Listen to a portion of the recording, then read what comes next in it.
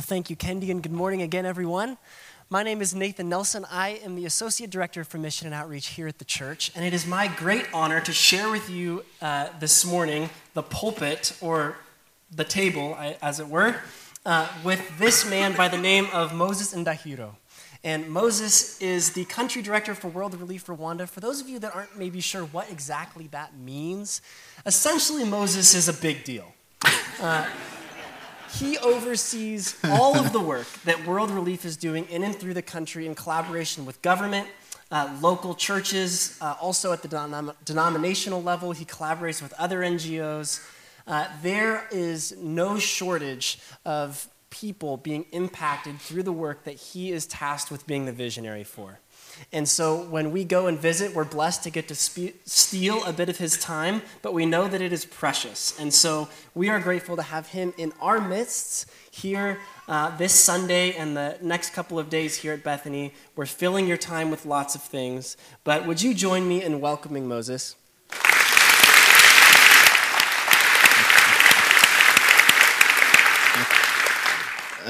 Thank you so much, Nathan. It's a wonderful opportunity to be back and fellowship together. I'm grateful to the leadership of Bethany Community Church that gives me an opportunity to share and be part of the fellowship whenever I come to visit Seattle. Bring you greetings from the people of Rwanda, the people of Musanze. They know I'm here, at least those that we serve, and they send their greetings to you all. Bring also greetings from my colleagues that I serve with that are working the different communities that we are part of and in partnership with Bethany Community Church. My wife also sends her greetings and the children. I'm blessed with 4 children. Lucas, who is 8, Leanne, who is 6, Lael is 4, and then we have a little one, Louis, who is now 9 months. So it's a joy to be a father and do that ministry as well. Yeah, thank you. Thank you, Moses. And Moses has been more than just a big deal to the many people he impacts in Rwanda. He's been a big deal to me and really has become a dear friend over the last several years, a mentor, and certainly somebody that I look to as an example of a Christian leader that I would love to be just a fraction of someday. So thank you, Moses. Thank you, Nathan. And thank you. You have been a blessing to me in many ways. This morning, a huge blessing. My laundry, something happened, and you loaned me your shirt. I didn't even have socks to wear. So this is just incredible. The shirt off your very back. Oh, Nathan.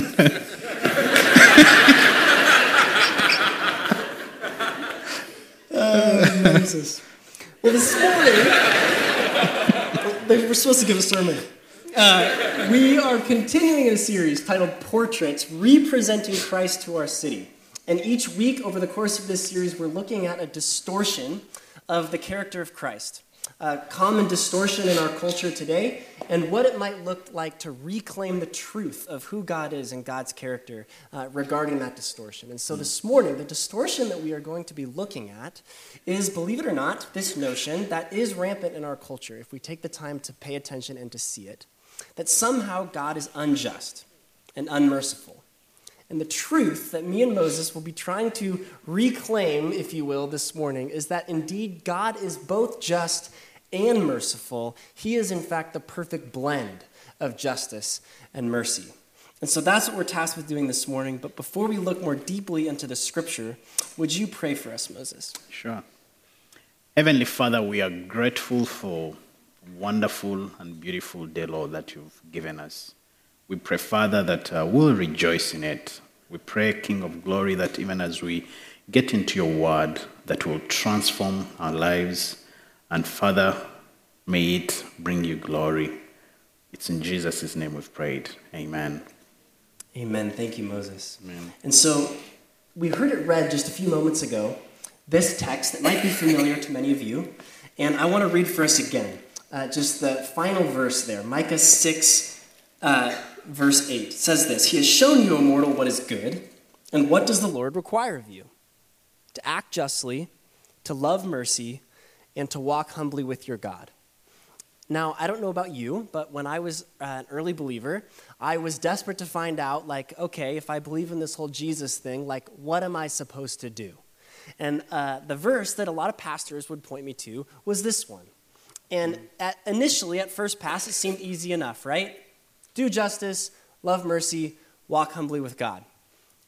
But if you take even 5 seconds and ponder any one of those elements, the reality is not even one of those things is simple, right? And so this morning, what we want to do is we want to look at each of those 3 areas a little bit more deeply. First, this idea that we are to do justice, and you can follow along in your bulletin. The points are there for you. The second, what does it mean to love mercy? And then thirdly, what we are going to propose this morning is that the way in which we do justice and we love mercy is by walking humbly with our God. And so we learned last week, by way of summary, that indeed it's not easy to understand the justice of God and the mercy of God. In fact, it can be so difficult that even in ancient Hebrew tradition, they separated the two. They had 2 different names for God associated with each of those attributes. Hashem, meaning God of compassion, and Elohim, meaning the God of justice. And I don't think it's a coincidence that that tradition struggled in such a way that they had to give 2 unique names for God, because the reality is we see ourselves doing this in many different ways today. So the challenge for us this morning is going to be to try to wrestle with the idea of what would it look like to hold these 2 together. There's an author by the name of Rabbi Jonathan Sachs who wrote a book, Not in God's Name, and he writes this regarding this issue. A judge punishes, a parent forgives. A judge enforces the law, a parent embodies love. God is both, but it is hard to think of both at the same time. And Sachs goes on to describe that in response to this challenge of understanding these 2 as being one and the same, there's been studies done on this. Literally, the human psyche can't handle it and gives way into what Sachs calls dualistic thinking. That in response to the complexity of what it would look like for justice and mercy to operate intrinsically with one with the other, we just can't do it. And so we parse the 2 out. And this dualistic thinking we see throughout the course of history and even in our world today has been at its root the cause of many of the injustices that we see in the world around us. It's allowed us to so otherize that we can completely judge and exercise justice without mercy. And that is what we saw in part in the Rwandan genocide. And so we're grateful to have Moses with us to share with us a little bit more deeply and help reframe this idea of first, what is biblical justice? And from there, we'll look at mercy and how we hold these together. So Moses, can you talk to us a little bit from your perspective? What is biblical justice? Yeah. Thank you, Nathan, for that great introduction. Biblical justice, I think, is not only about more local or global mission social programs or more food and shelter projects, but it's actually more about restoring relationships between us and God, relationship between us and our neighbors, relationship with our creation, but also with self. It's also, I think, about seeing people the way Christ sees them and teaching them all that Christ commanded us to teach them with the same attitude that Christ had towards his people. But why is this even such an important subject today? I think we live in such a broken world. And it is very clear in the media, in the papers, in the journals that people are living in a time where they need peace, they need justice. Everyone is crying for help. When you look around, there is unequal distribution of wealth. One statistic shows that 300 people own the wealth that could be equal to 3 billion people. It's owned by 300 people that could fit in one of the planes that are used coming on that wealth. When you look at malaria, we still have children and people that are dying of malaria. Fortunately, I didn't use mosquito net where I'm staying that tells you that some of these problems can be dealt with and be eliminated, but they're still killing many people. Issues of malnutrition. In my country where I come, we have almost 40% of our children under 5 years are still struggling with malnutrition and have no opportunity to have a balanced meal. And I think that is not true and that should not be acceptable because every child desires and needs a balanced meal. So we have all these sorts of injustices that we see all over the world. But even in this city of Seattle, when Nathan was driving me back from the airport to here, I did see many homeless people on the streets. And I think it is not right that in such hard weather conditions that we can have brothers and sisters, people in the image of God, spending nights on the street. It is not right. And I think it is our call as followers of Christ to see what can we collaboratively do to contribute in eliminating this kind of pain. God is deeply concerned about these issues, and he has created us in his image. He has given us the assignment to be his ambassadors here on earth, and he is requiring us to act justly. And that's not an option. It is a command that he requires us to do, and we just have to be obedient enough and see, God, how can we be part of the work that you want us to do in this world? When you start engaging into the work of serving the most vulnerable people, it's not an easy assignment. It is a tough call. And I'm always remembered of the cartoon that I read. It said, sometimes I feel like getting a hug from somebody and tells me, Moses, I understand you. It is going to be okay. I understand completely the pain that you're seeing out here, but here's a cup of coffee and $2 million.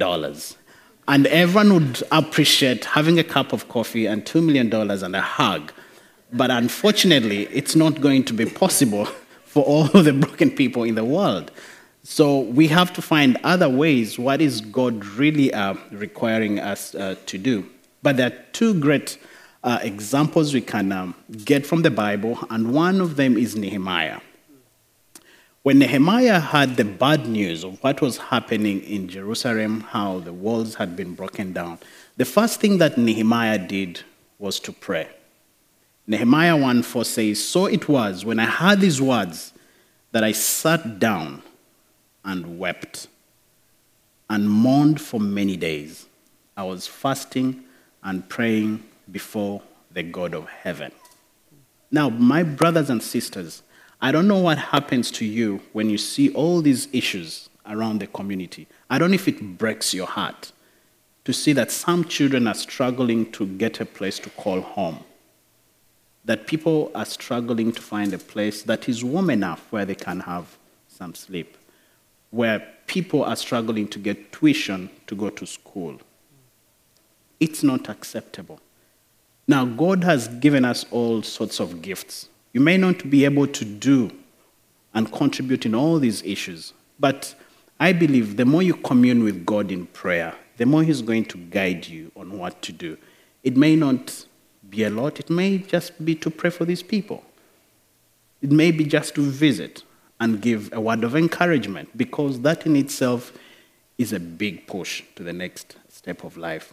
So I believe we can all do something. This assignment is not only for the few people that have gone to Fuller Seminary, that have done all this kind of education. Everyone in the image of God, irrespective of your training, you can do something in addressing the injustices that we see in this world. Now, Brother Nathan, can you read for us John chapter 8, verse 1 to 11? I can. It says this, the teachers of the law and the Pharisees brought in a woman caught in adultery. They made her stand before the group and said to Jesus, Teacher, this woman was caught in the act of adultery. In the law, Moses commanded us to stone such a woman. What do you say? They were using this question as a trap in order to have a basis for accusing him. But Jesus bent down and started to write on the ground with his finger. Any one of you who is without sin, be the first to throw a stone at her. Again, he stooped down and wrote on the ground. At this point, those who heard began to go away, one at a time, the older ones first, until only Jesus was left, with the woman still standing there. Jesus straightened up and asked her, "Woman, where are they? Has no one condemned you?" "No one, sir," she said. "Then neither do I condemn you," Jesus declared. "Go now and leave your life of sin." Thank you. I think another key lesson we get from this portion of Scripture is that we don't need to condemn people. We need to empathize with them. Because at times when we see the vulnerable people in the streets, in the detention centers, at times say that was their choice. I remember when we were working with the HIV/AIDS pandemic in my country, there was lots of stigma, even from believers. We thought everyone who has HIV/AIDS, they deserve the consequences of their choice. But we realized that actually some people are just victims. You can't get HIV through an accident, blood transfusion, without necessarily being in the act of adultery or any other way. And there was lots of stigma and judgment. You can see people on the street and like, that's their choice. They never worked hard. But you should know, what did they go through? And if they even did, what can I do to take them out of that pit and give them a chance to enjoy a better life? So at times, we are very good at condemning other people, and I think God requires us, as we move forward, to empathize with those that are hurting and see what can we do to make their lives better. But the surprising thing, even in this scripture, verse 5, in the law, Moses commanded us to stone such women. Now, what do you say? They're asking Christ. But in the Old Testament, when you look at Leviticus 20:10, if a man committed adultery with another man's wife, with the wife of his neighbor, both the adulterer and the adulteress are to be put to death. Now the question is, why would they bring only the woman and leave the man? Yet she didn't commit this act by herself. That in itself is it's an injustice. Now they're bringing her to Christ to judge. And yet these are the experts of the law, the Pharisees. They knew what they were doing. They knew all this law, but they tried to find ways, shortcuts, to really trap Christ, and they were committing actually more harm than good. But the other thing that is very encouraging in this portion, that what was Christ's reaction? He used the same law because he knew what the practices were, and the law required a priest to administer a justice in a case of adultery. The priest would bend down, gather dust from the floor, and determine the consequences for the sin. In a like manner, Jesus bends down and writes in the dust according to the law. We don't know what he wrote, but we know the reaction. All people were guilty, and so no one could throw a stone. And I love verse 10 to 11. Jesus straightened up and asked her, "Women, where are they? Has no one condemned you?" "No one, sir," she said. "Then neither do I condemn you." Jesus declared, "Go now and live your life of sin." And this is good news to all of us. We've all done wrong. But because of his love and his desire to do justice, he said, "I don't condemn you." And I would encourage each one of us that before we condemn people for the situations they are in, that we first empathize with them and then see what we can do in helping them. And I think it's not until we sit where people sit, walk where they walk, until we get into their shoes, we cannot be effective burden bearers. And this is everyone's role. Now, all these issues at times can sound so big, and you're like, where do I address? How do I start to address the issue of homelessness, orphans, issues of poverty, issues of malaria? I think we can all contribute if we all, in a concerted way, did put our efforts together and the gifts that God has given us. I think we can start to drive darkness backward. Now, we all have gifts. We have time, we have money. And as I was sharing earlier, you can use your time and visit the people who are struggling at the hospital. You can use your skills. You can even just advocate for them. That in itself is a huge push to advocate for the most vulnerable. And I think the greatest way is to show your gratitude to God is to go and be a blessing to someone and get out of your comfort zone and get on the streets and get into these houses where they're living and see what do they go through. Because that's what Christ really demonstrated to us. He left his comfort in heaven and he came to be with us here in this world. Nehemiah had to leave the palace and go to fight and get ridiculed in Jerusalem. So it's going to require us to really to shift from our areas of comfort and walk the streets, get into the villages, get into the hearts, and share life together with the vulnerable people. And if we don't do anything, and if you're not careful enough, the speed of injustice that we see today and the way it's growing, if it continues like this, it will, and we don't double our efforts in counter-fighting it, it's going to overtake us, and we are all going to be affected. Because if the speed of injustice around us is faster than the speed we are acting on, it's not going to take long for all of us to be victims. And I think we need to do something in stopping it. Thank you. Thank you, Moses. And we were discussing this earlier, and he shared with me in Rwanda, this is pretty practical. If HIV/AIDS or something like malaria gets out of hand, you know, HIV/AIDS doesn't just come for the Pentecostals or for the Baptists or for the Muslims. It comes for everyone. Mm-hmm. And the same is true with malaria. And so Moses asked me, he said, you know, Nathan, what about in Seattle? What kind of injustices do you see? And what kind of consequences of those injustices do you see? And it challenged me to think about how seriously do we take this notion of fighting harder and faster against injustice in such a way that it won't outrun us. And while we don't have malaria or something of that nature here, we're faced with all kinds of injustices. And later in a time of response, we are going to have the opportunity to come and look at a few different poster boards you see on either side here.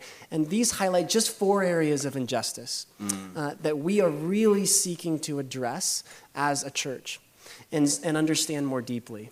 That includes foster and adoption, the issues surrounding the foster care system here in the city. It includes refugees and asylees new to our area or lack thereof. It includes issues of race and justice and reconciliation. And then finally, it includes homelessness, as we've heard Moses talk a bit about already, something that's really impressed upon him even just in driving around the short hours that he's been in the city. And so I want to share with you just a few figures that you'll see represented on these boards later that highlights the pace at which injustice is taking a hold, even in our city. Things like this. Currently, there's 68.5 million people forcibly displaced worldwide, 28.5 million of which will be granted refugee status, roughly half. And of that, about 30 million people, less than 1% will ever be resettled to another country, like the United States. But they'll remain in refugee camps and things like that around the world.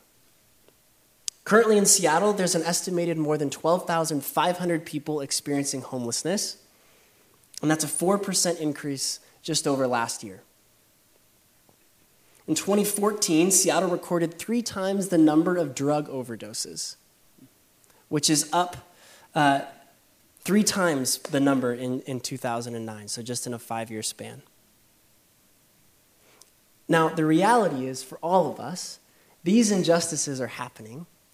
The world will happen in the manner in which it will take shape, and we get to decide if we want to be the fork in the road, so to speak, or to pivot the otherwise negative trajectory towards any one of these areas of injustice. So thank you, Moses, for the encouragement it's been to reflect on that. And I understand that there's an African proverb that may speak to this as well. Yeah, there is an African proverb that says, the rich are not asleep, and the poor are as well awake. And really which literally means that the rich are not sleeping because they want to protect what the poor could take. And the poor are also awake, they're waiting for the rich to sleep. So both of them are actually losing in the end. So, and this is going to require to see how do we collaboratively solve these issues, the rich and the poor. Yeah. Thank you, Moses. And a challenge that we face as we consider this idea of justice, and we're pivoting now to our second point for this morning, which is looking more deeply at the nature of mercy and what it is to love mercy. A challenge that we face is thinking, okay, we as Christians, we try to be good people. We know we're sinners. We know we make mistakes. But at the end of the day, we're seeking to love God, to love those around us as much as we can. And yet, in the midst of that, we see people who are unbelievers or really having no regard for others around them or any justice for that matter. And they just keep getting more, quote, blessings, more money, more opportunities. How is that just? And the truth is, whether it's you as an individual that may have felt that at some point, I know I have, or, even a larger scale than that, Christians in the world are by and large one of the most persecuted people groups in the history of the world. And this was true in Rwanda. At the time of the genocide, 94% of the country was Christian. And so you can imagine people were asking the question, how in the world does such atrocious evil come about for a country that's 94% Christian? So Moses, how has the Rwandan people tried to understand this? Mm-hmm. I think the answer lies in both our greatest blessing, but also our greatest curse, which is the capacity that God gave us to make choices. That capacity that God gave us differentiates us from being animals. And so during that time, we had the capacity to make the right choice of loving your neighbor as you love yourself, or look at them as a cockroach, as an animal, as something that is worth to be killed. And that's the decision that we did make. So I think that is where the challenge is, that humanity continues to make the wrong choices. But also the Rwandans, because we see these questions all the time, what happened? And Rwandans have a saying that God spends the day elsewhere, but always comes home to spend the night in the Rwanda. And then during this time of the 1994 genocide against the Tutsi, people questioned if this God was really in Rwanda. Where was God? And it's a common question to, even today, when people visit and they see the genocide memorials in every district on church buildings, they still ask this question, that we completely believe that God was with us, even in the hardest pit the nation went to. But he was hurting. People had turned away from him and was grieving and hurting with those that were hurting. I remember the situation, globally it was, people had described the nation as really a failed state. There are all sorts of advices. Get this country divided in two lands, the Hutu land, the Tutsi land, or make it part of another country and forget about Rwanda. The Time magazine in itself on the cover page said in May 1994 that it read, "There are no devils left in hell." One missionary said, "They're all in Rwanda." And that was the description of this state. But when you see what God has done today, I think no one can take credit for that. It has been God rebuilding and using his people for Rwanda to be what it is today. And glad I can be part of that work that is happening in the nation. And we can't do this, of course, without the partnership of great people like Bethany Community Church. Yeah. Thank you, Moses, for sharing so transparently about that. And we know that Rwandans, North Americans are not the only people that ask this question. And really, if you boil it down, said more simply, it's how is it that with a just God, good things can happen to bad people and bad things happen to good people all the time? And we see in the scriptures that they asked and wrestled with this very same question. And so the psalmist in Psalm 73 points to this. Moses, would you read the first 5 verses of that psalm? Yeah, thank you. It Psalm 73, truly God is good to the upright, to those who are pure in heart. But as for me, my feet had almost stumbled. My steps had nearly slipped, for I was envious of the arrogant. I saw the prosperity of the wicked, for they have no pain. Their bodies are sound and sleek. They are not in trouble as others are. They are not plagued like other people. Thank you, Moses. And so what we see here is this notion that, yes, it's true. There's injustice all around us. There's injustice beyond what many of us in this room, maybe with the exception of one person, can really understand, like what we saw in Rwanda. But that God is present even in the midst of that. And that's where we're going to see the turn that the psalmist makes. Mm-hmm. And so the beautiful thing that I think that we can learn from you, Moses, and from your people in Rwanda is that indeed Christians are not exempt from suffering. Mm-hmm. And as Moses said so vulnerably, while being Christian, the Rwandan people, unfortunately, had gone astray in their understanding of God. And their understanding of God led them in such a way to think that they could so otherize another people group that they would even seek to destroy them. And that same truth is true for us here. That as we misperceive the character of God, as we fall into this dualistic thinking that somehow God is all justice with no mercy, that we become people who are divisive rather than unifying.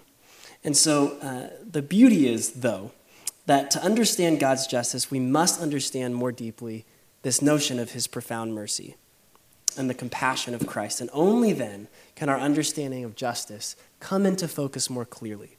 And so in Psalm 73, it goes on to say this, beginning in verse 16. When I thought how to understand this question of how good can happen to evildoers and vice versa, it seemed to me a wearisome task until I went into the sanctuary of God.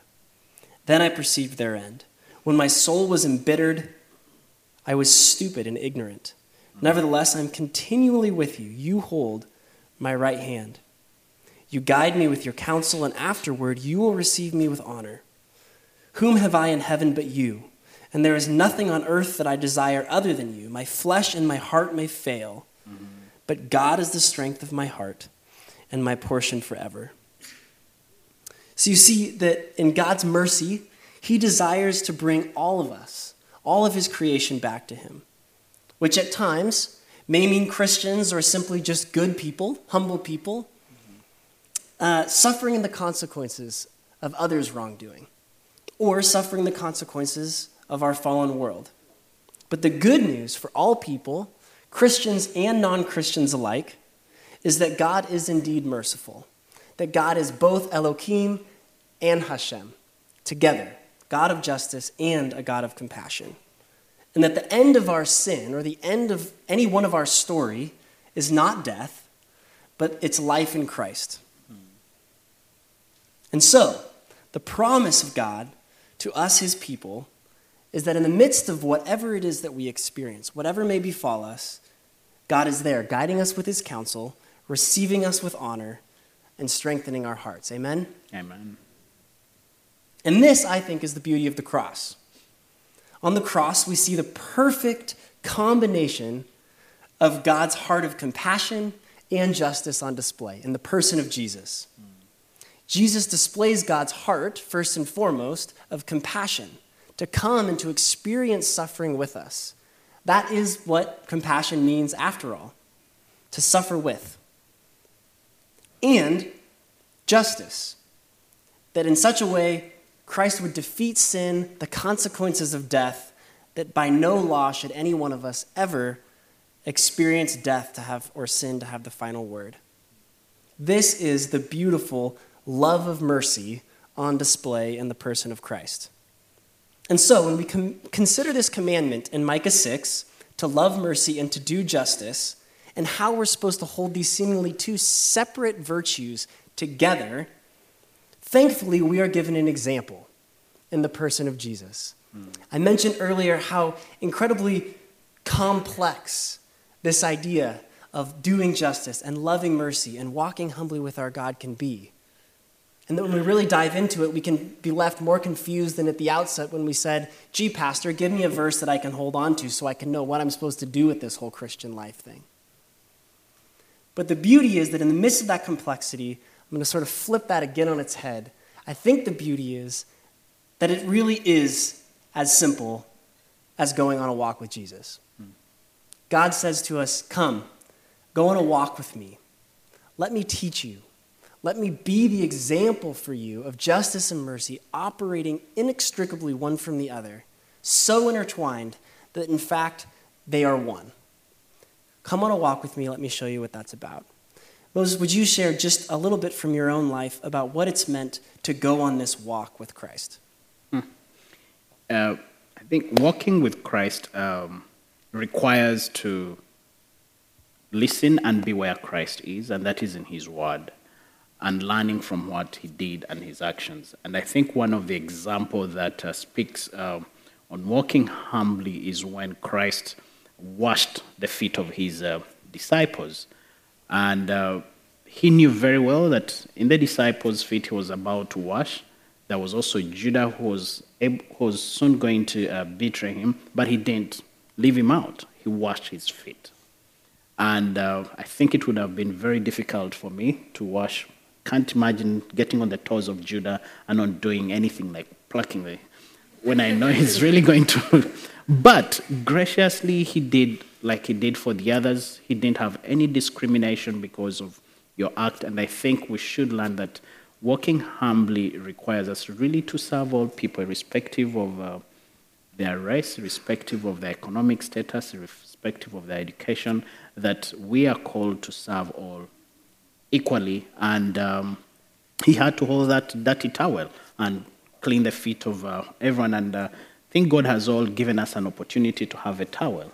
And the question is, how dirty is your towel today? Because we all have a towel and we are called to go to do some work. So it's a question that we should be asking ourselves, is how dirty is it? Thank you, Moses. And as we prepare now for a time of response, would you just thank Moses with me for sharing his wisdom with us this morning? Thank you so much. Thank you. And at this time, we are going to respond. And I'd like to guide us through a little bit of how we can do that. As you walked in, you received a colored note card. And you'll see that up here are those 4 posters I referenced earlier.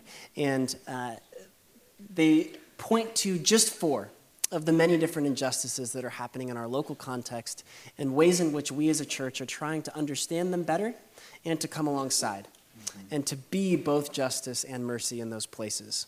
And so the invitation for all of us this morning is to reflect for a moment and ask the question, let's dream together about what love and justice would look like in the midst of those injustices. And then, when you finished your card, you can go up and you can stick it. There's thumbtacks and little bowls there for you, and stick it to the board there. A while back, a guy by the name of Richard Dahlstrom, maybe some of you know him, he wrote a book called Colors of Hope. And the premise of this book is that, in fact, we are called to be the colors of hope in the world. And so these black and white boards highlighting these injustices, we are going to dream a bit together about what hope, through both an embodiment of justice and mercy, might look like. And we're gonna fill these boards with the colors of hope. The reality is that Christ has given all of us an invitation to go on a walk with him, and would just like to acknowledge that that starts with a decision in and of yourself. And in our own hearts, there is injustices of all kinds. And so if you're just locating that there is a disconnect between who you are and the person that you think God may have created you to be, please come forward and seek prayer. We have prayer ministers with us who are going to be up here this morning. Their names are Charity and Dick, and they would love to connect with you in that way. And then would invite the rest of you as well to consider which of these areas of injustice might God be drawing you to articulate what love and mercy could look like in that place? And consider them to be prayer stations. Take a moment, read the text that's there, and then pin your card. And together, let us be hope to one another this morning.